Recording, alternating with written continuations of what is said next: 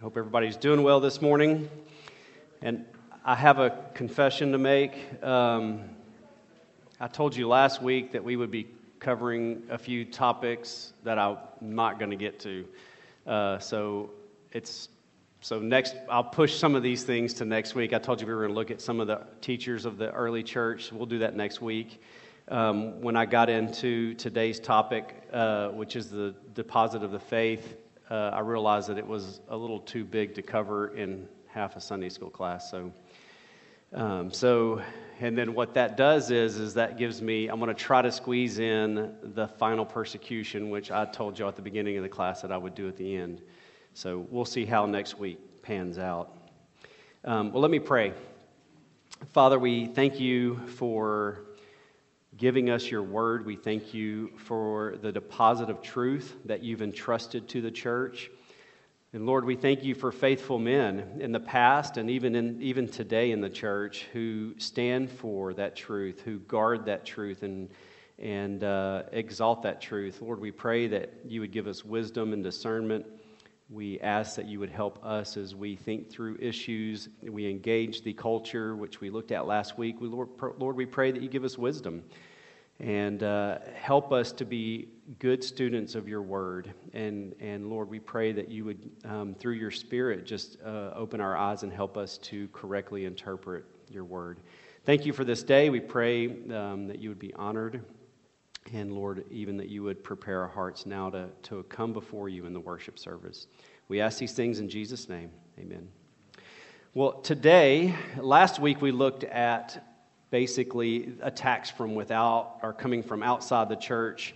We looked at false teachings or not false teachings. That's what we're going to look at this week. Last week we were looking at attacks against Christianity from outside. From mainly you have in the Roman culture, you had all of these philosophers who were attacking the church, and men within the church, the apologists, stood up and defended the faith. Today we're going to look at the deposit of the faith. And really you can think of this week as attacks from within the church. We're going to look at really two main false teachings that sort of developed and look at how the church responded to them. But why? I wanted to start by thinking about the question, why is it important? And really, to start that discussion, I want to ask you a question. How would you define heresy?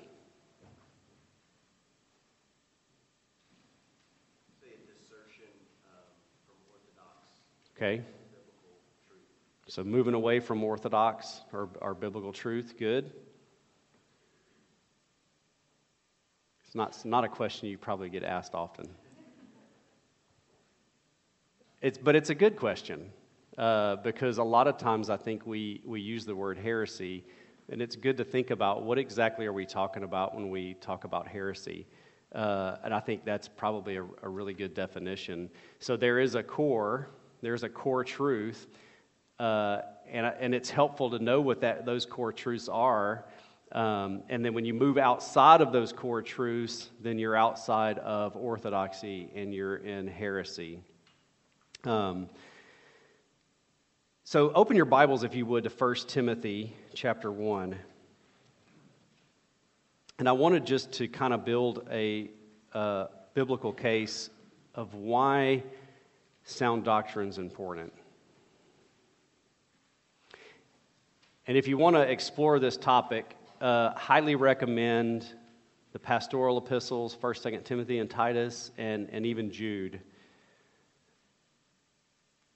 So 1 Timothy chapter 1, verse 3, Paul writes this. Again, he's writing to Timothy, and he says, "As I urged you when I was going to Macedonia, remain at Ephesus so that you may charge certain persons not to teach any different doctrine, nor to devote themselves to myths and endless genealogies, which promote speculation rather than stewardship from God, that is, by faith."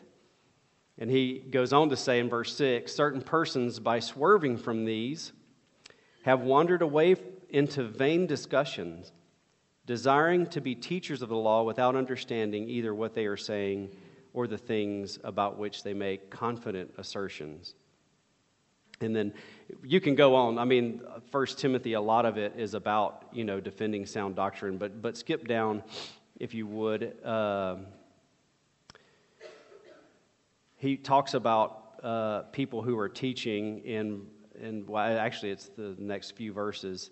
He says, Now we know that the law is good if one uses it lawfully, understanding this, that the law is not laid down for the just, but for the lawless and disobedient, for the ungodly and sinners, for the unholy and profane, for those who strike their fathers and mothers, for murderers, the sexually immoral, men who practice homosexuality, enslavers, liars, perjurers, and whoever else is contrary to sound doctrine, in accordance with the gospel of the glory of the blessed God with which I have been entrusted.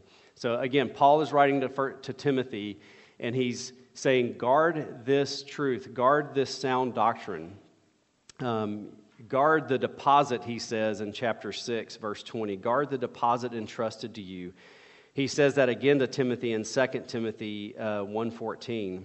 So this deposit of the faith are the core teachings. And if you depart from these core teachings, you have departed from the faith. And that's what we mean when we speak of heresy. Obviously, there's in-house debates. There's things that Christians disagree on. That you can have disagreement on and still be in the body of Christ and in faith. What we're talking about are teachings that go against the core doctrines, that if you hold to those teachings, you are no longer legitimately called a Christian. Sometimes we are called to avoid things. In 2 Timothy 2:14, Paul writes, remind them of these things and charge them before God not to quarrel about words, which does no good, but only ruins the hearers. Verse 15, do your best to present yourself to God as one approved, a worker who has no need to be ashamed, rightly handling the word of truth, but avoid irreverent babble, for it will lead people into more and more ungodliness. Titus 3:9, Paul tells Titus, avoid foolish controversies, genealogies, dissensions, and quarrels about the law, for they are unprofitable and worthless.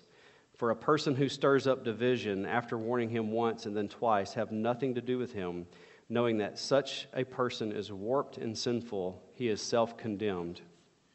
So there are things that we need to avoid, but it's very clear that there's also things we need to oppose. And we see this, for example, y'all remember an instance in the New Testament where Paul opposes somebody to their face?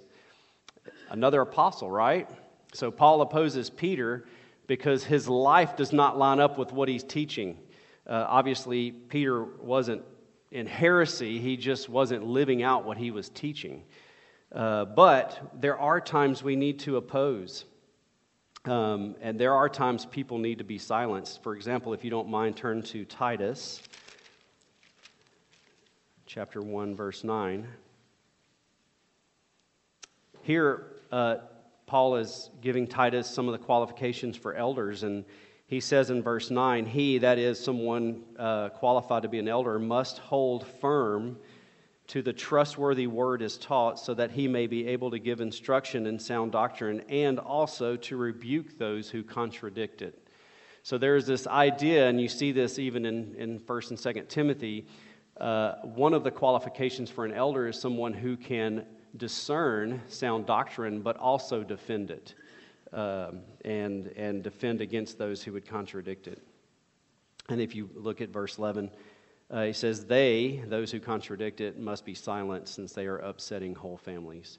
So there is a point where sometimes we avoid, but there is also a legitimate cause for opposition. Interestingly, it seems as I read through the pastoral epistles, one of the things that you see clearly is Paul gives Timothy and Titus, he tells them repeatedly to focus on the Word of God. So don't focus on the heresy, focus on the Word of God. You'll know the heresy because it stands in stark contrast to the truth. And so throughout 1 and 2 Timothy, he tells Timothy to preach the Word, for example. And then in the middle of 2 Timothy chapter 3, when he's talking about the last days and the ungodliness, he ends it by basically saying, all Scripture is breathed out by God and profitable for teaching, for reproof, for correction, for training in righteousness, that the man of God may be complete, equipped for every good work. So what is the solution, or what is the answer to heresy? Well, it's the Word of God. It's the truth of the Word of God.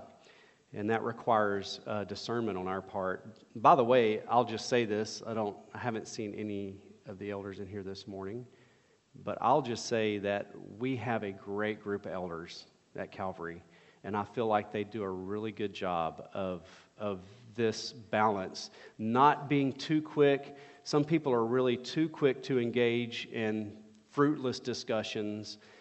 Some people aren't quick enough to condemn heresy.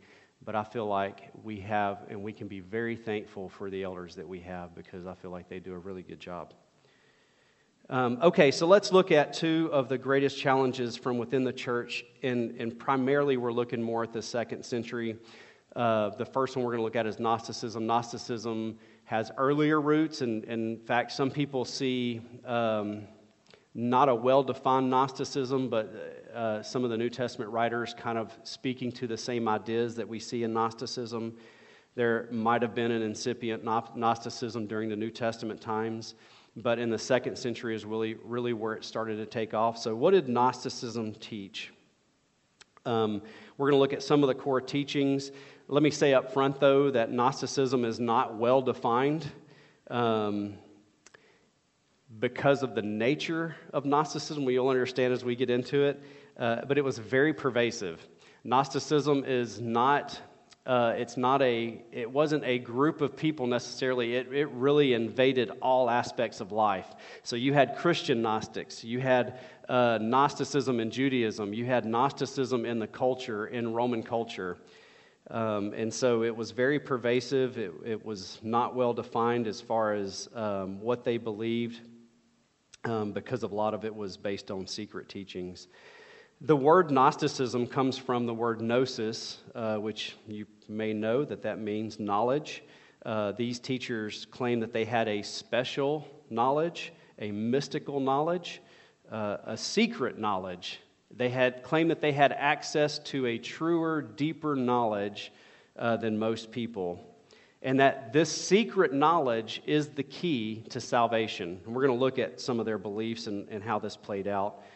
Really, at the root of Gnosticism is dualism, the idea that all matter is evil, spirit's good, matter's evil. We saw this last week, but basically the idea that the physical world is bad, the spiritual world is good. Dualism. They believe that all matter is evil, or at best, it's not real. So what does that mean for human beings? Well, for the Gnostic, human beings are eternal spirits that have been imprisoned or exiled is a word they would use in the body. So every human being has a divine spirit within them. Does this sound familiar? Every human being has a divine spirit or a spark of divinity within them, but it's imprisoned in the body. And the way that you set this free is by this secret knowledge, this mystical knowledge. So let's get into the teachings. What did the Gnostics believe about creation? And here mainly when I'm looking at this, I'm looking at the Christian form of Gnosticism, because that's what we're talking about. We're talking about the church and heresies in the church. So creation. Well, if you have this dualistic world, a dualistic view of the world, what do you do with creation? Gnosticism basically believed that all reality, true reality, is spiritual, not physical, not material. And that there is a supreme being, but this supreme being, according to Gnosticism, had no plan to create a physical world. Rather, he created lower spiritual beings, and they refer to those as eons. And we don't know how many, there's a bunch of eons. Basically, these eons were lower spirits that were created by the supreme being. one of these eons fell into error one day and made a mistake and created the world. And so that's how creation happened. It's bad because it was a mistake. However, there are still sparks of the divine in the material world, and that's where human beings come in.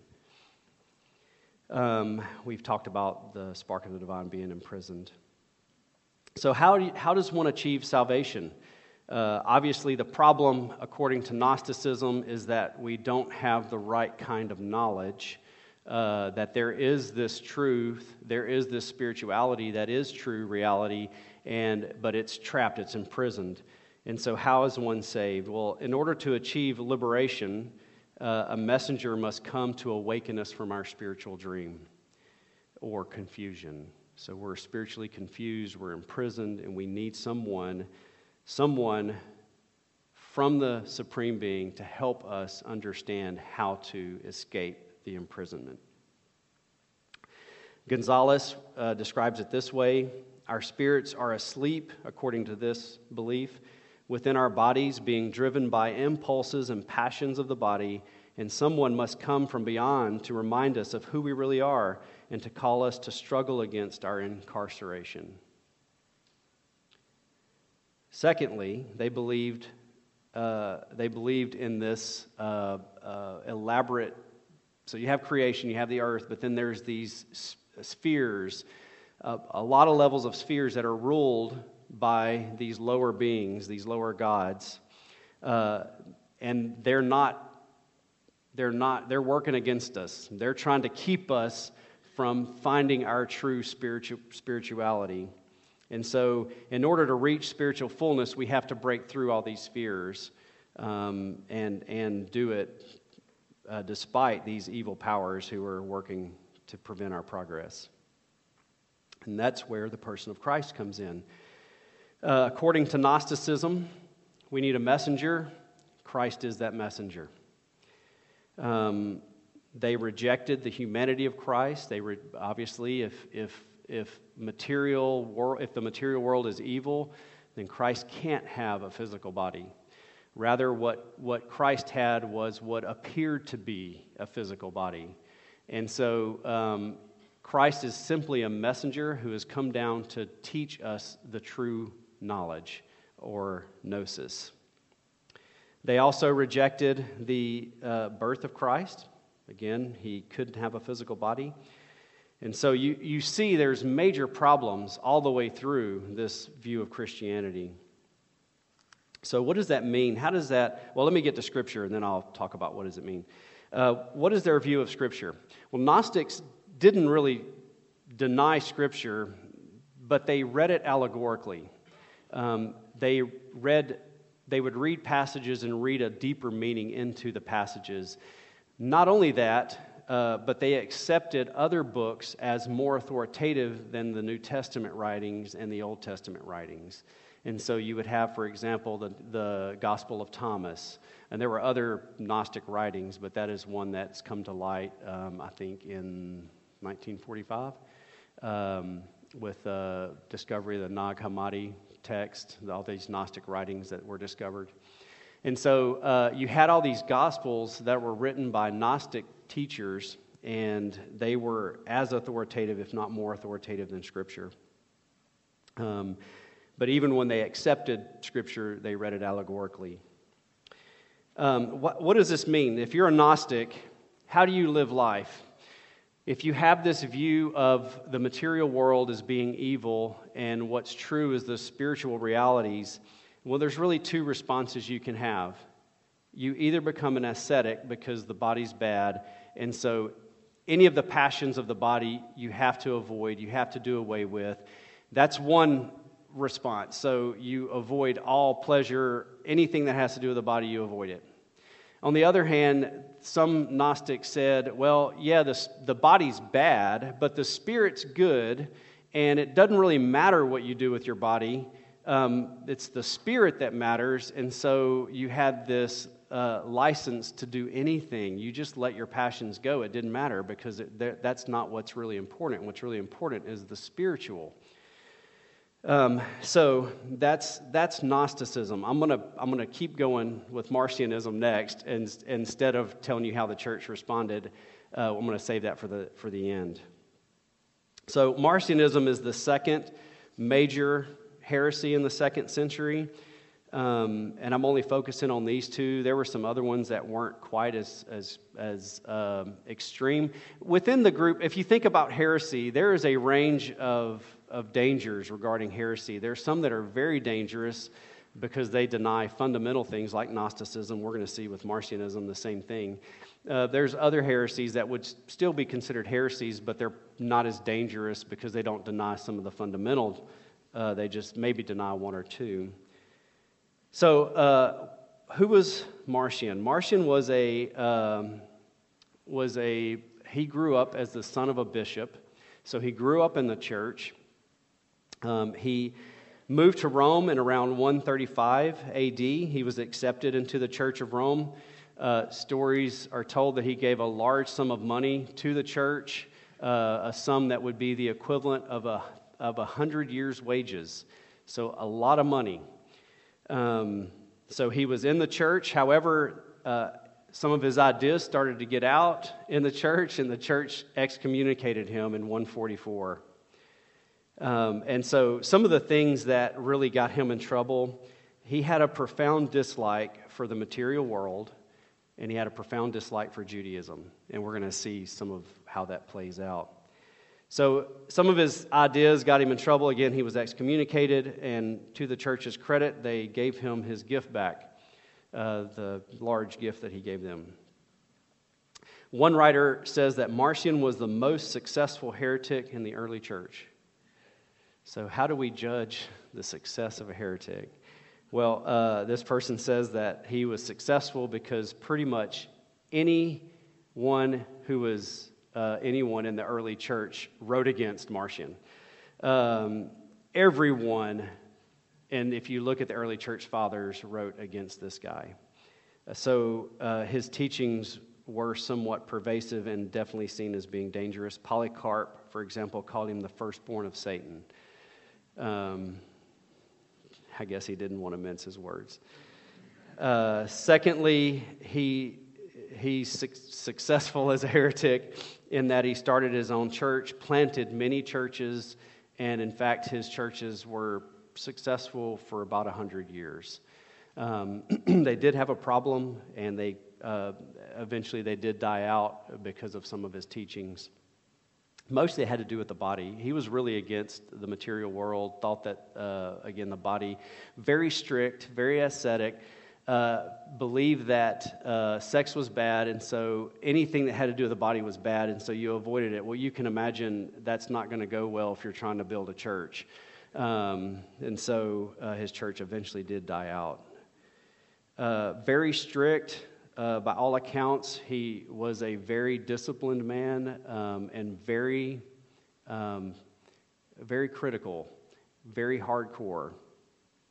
His main thing, so his teaching, really with Gnosticism, they had a lot of different teachings. You can really sum up Marcion's false teaching with one thing. And then sort of that one root false teaching has some branches that go out from it. His big thing was the God of the Old Testament was not the same as the God of the New. So Marcion would read the Old Testament and he would see, for example, a God of justice. And he'd read the New Testament, he'd see a God of forgiveness. We still hear things like this today. He looked at the Old Testament and he saw corruption. He looked at the New Testament and he saw restoration. And you have the Old Testament, God is a God of wrath. The New Testament, God is a God of love. In the Old Testament, the God commanded Israel to conquer other nations. The God of the New Testament commands the followers of Jesus to love their enemies. The Old Testament God is a God who gives the law. The New Testament God gives the gospel. The Old Testament God is a strict judge. The New Testament God is a loving father. So you can kind of see Marcion, and when we get to Scripture, I'll explain this a little bit more, but Marcion really saw contradictions with the Old Testament and the New. In his mind, he could not rectify the differences. And so he would see Jesus teaching, he really got hung up on this when Jesus was talking about false teachers. Jesus said that a good tree bears good fruit and a bad tree bears bad fruit. Well, so he really took that, and he, for example, in Isaiah 45:7, which he really harped on, it says this, God speaking, he says, I form light and create darkness. I make well-being and create calamity. I am the Lord who does all these things. And so Marcion looked at the Old Testament, he looked specifically at this passage, and partly misunderstood it, and partly had no room for a God who was sovereign over all things. And he said, bad fruit, bad God. Looked at the New Testament, good fruit, good God. He held to a very literal wooden hermeneutic, and he really had no room for theological nuance. He did not allow Scripture to interpret Scripture, and so he basically decided, well, let me just move through his teaching. With creation, no surprise, Marcion had an element of dualism, not to the extreme that the Gnostics had it, but definitely he did not like the material world, thought it was not good. The world was created by a lesser God, he believed, the God of the Old Testament. By the way, he called the God of the Old Testament Yahweh, and he called the God of the New Testament Father. Yahweh created the world, and that's why it's not good, because Yahweh is not, he's the bad God. He's an evil God. What about Christ? He believed that Christ was not predicted by the Old Testament. Christ was new, that the Messiah, or the Messiah that was predicted in the Old Testament has not come. Jesus is a new thing, in no way related to the Old Testament, which you can understand. If you're Marcion and you discredit the Old Testament and you see everything in the Old Testament as bad, then you can't really read the Messianic prophecies and think, oh, Jesus is the Messiah. So Jesus is this new thing that God sends. God sent His Son. That's a new thing. It wasn't predicted in the Old Testament. He also denied the humanity of Christ, and he also denied the birth of Christ. So what do you do with Scripture if you're Marcion? You look at pretty much all of the Bible, not only the Old Testament, but the New Testament, and you see not that they're different, you see that they're the same. So what do? Well, Marcion decided the Old Testament was not God's word, that was Yahweh, that was not the New Testament God, and so he rejected the Old Testament. But he also rejected most of the New Testament. Obviously, you can't have Matthew, Mark, or Luke, for that matter, because they portray the Old Testament and the New Testament as Jesus being the fulfillment of the Old Testament promises.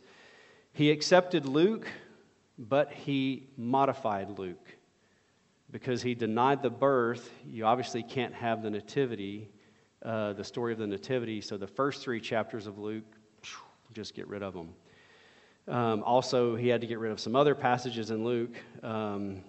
He liked Paul, but there were problems in Paul too, so he even cut part of the Pauline epistles out. So basically what you end up with is part of the Gospel of Luke and part of the Pauline epistles, and that was Marcion's Bible.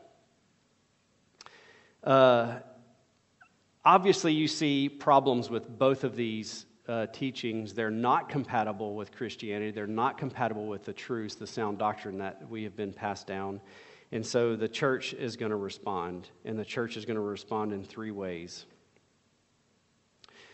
First of all, the church realizes that they need to, because you have Marcion denying part of the New Testament books, and Gnosticism adding books.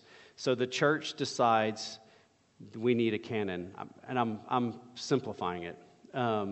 They realize we need to recognize the books that are truly inspired works of God. And so the church starts to develop what is considered the canon, and I'm really trying to think of a better way to put this. The Old Testament was always pretty much accepted. There were no questions about the Old Testament. The Apocrypha was not accepted until later. The early church fathers did not accept the Apocryphal books as being inspired. But by the end of the 2nd century, the 4 Gospels were recognized, Acts was recognized, Paul's letters were recognized as inspired works of God. There were a few books at the end of the New Testament that still, not that they weren't recognized, but the church as a whole, there were some discussions over which ones were inspired and which ones weren't. So this brings up a question. Is the canon of Scripture merely a construct of the early church, as some claim today, and probably throughout church history? This is the old, which came first, the chicken or the egg? The church already had an idea, the books that were, they knew which books were inspired. The reason people today, and you think of a lot of modern movements, will look back and go, well, those books were labeled canonical they weren't really canonical. The church identified them and gave them authority. That's not the view that Protestants take. The Protestants take the view that these books were canonical. They were inspired by God. All the church did was identify them as such. Let me give you some examples. The early church fathers saw a distinction between the New Testament books and their own writings. For example, Polycarp wrote to the church at Philippi not very long after Paul wrote to the church at Philippi. And he said this in his letter: "This is a pastoral letter, but it is not on the same level with the letter you received from Paul. That is the word of truth. This is my sermon, my advice, my counsel to you."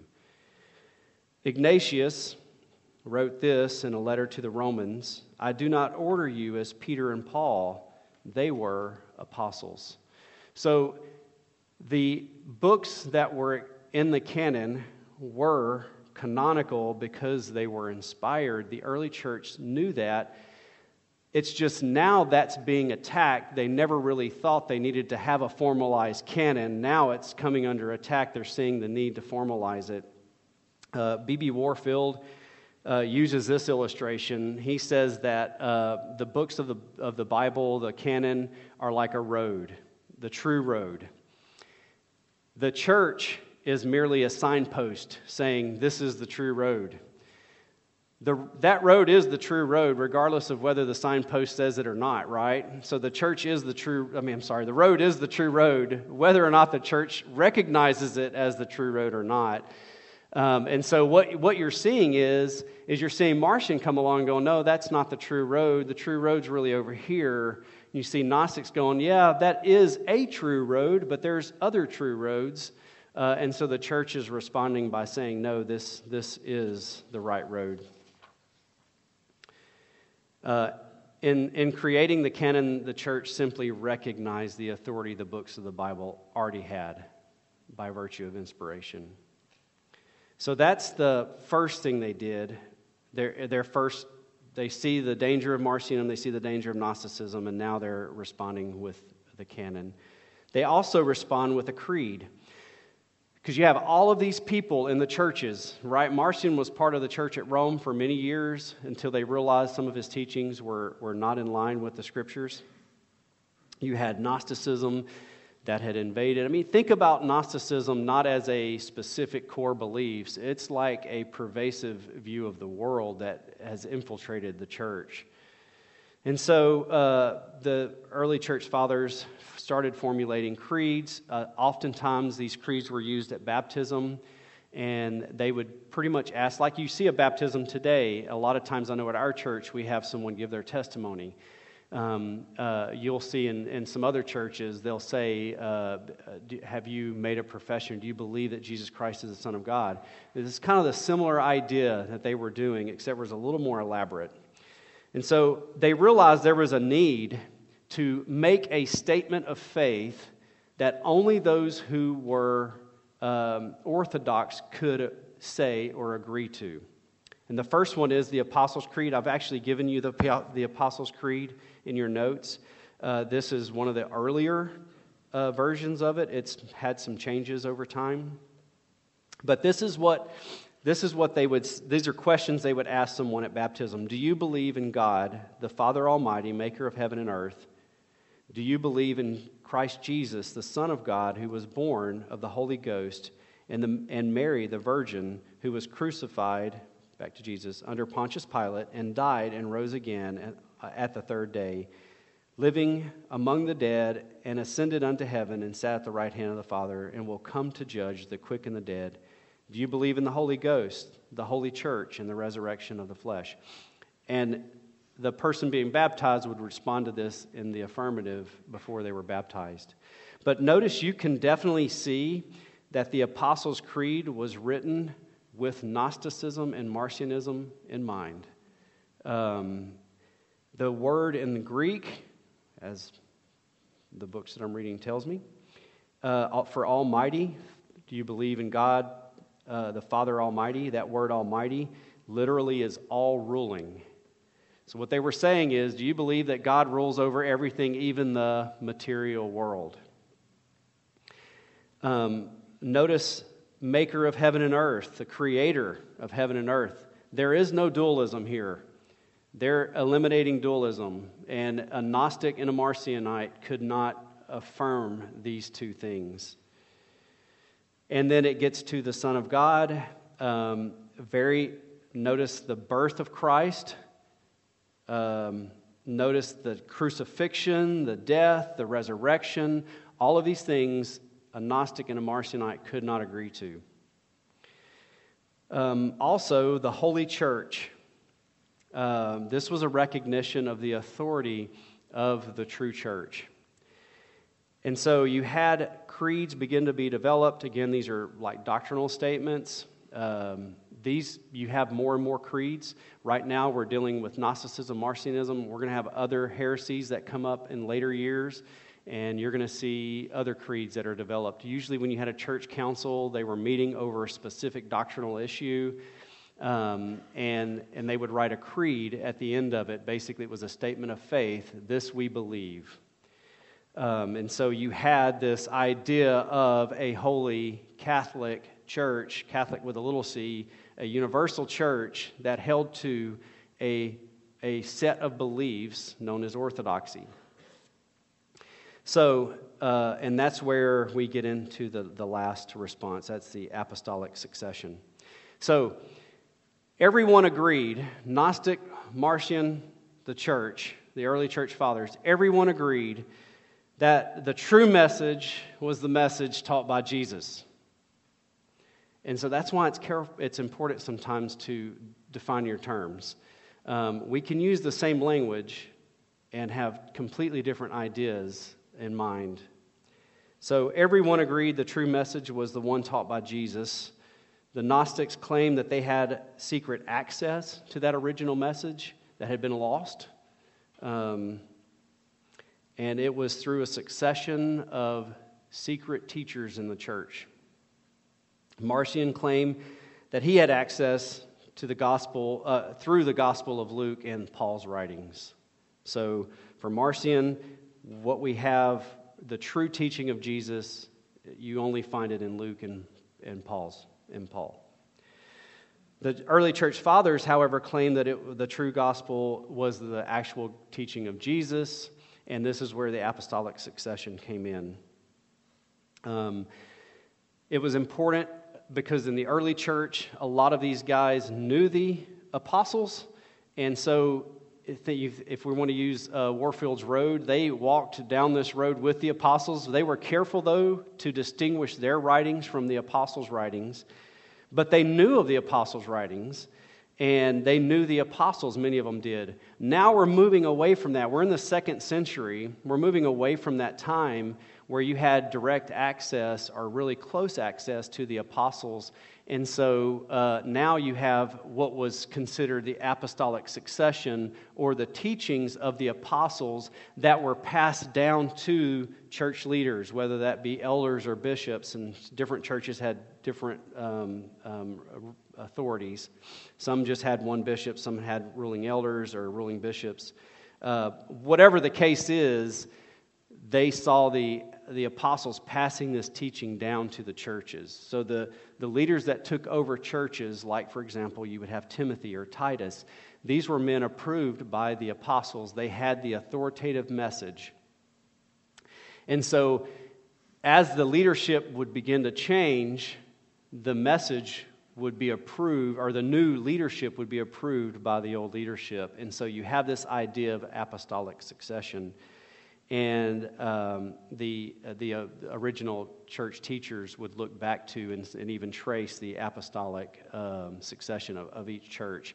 A lot of times, when we talked about this earlier, there were a lot of churches who tried to have or tried to claim certain apostles as founding their church, and a lot of that was not true.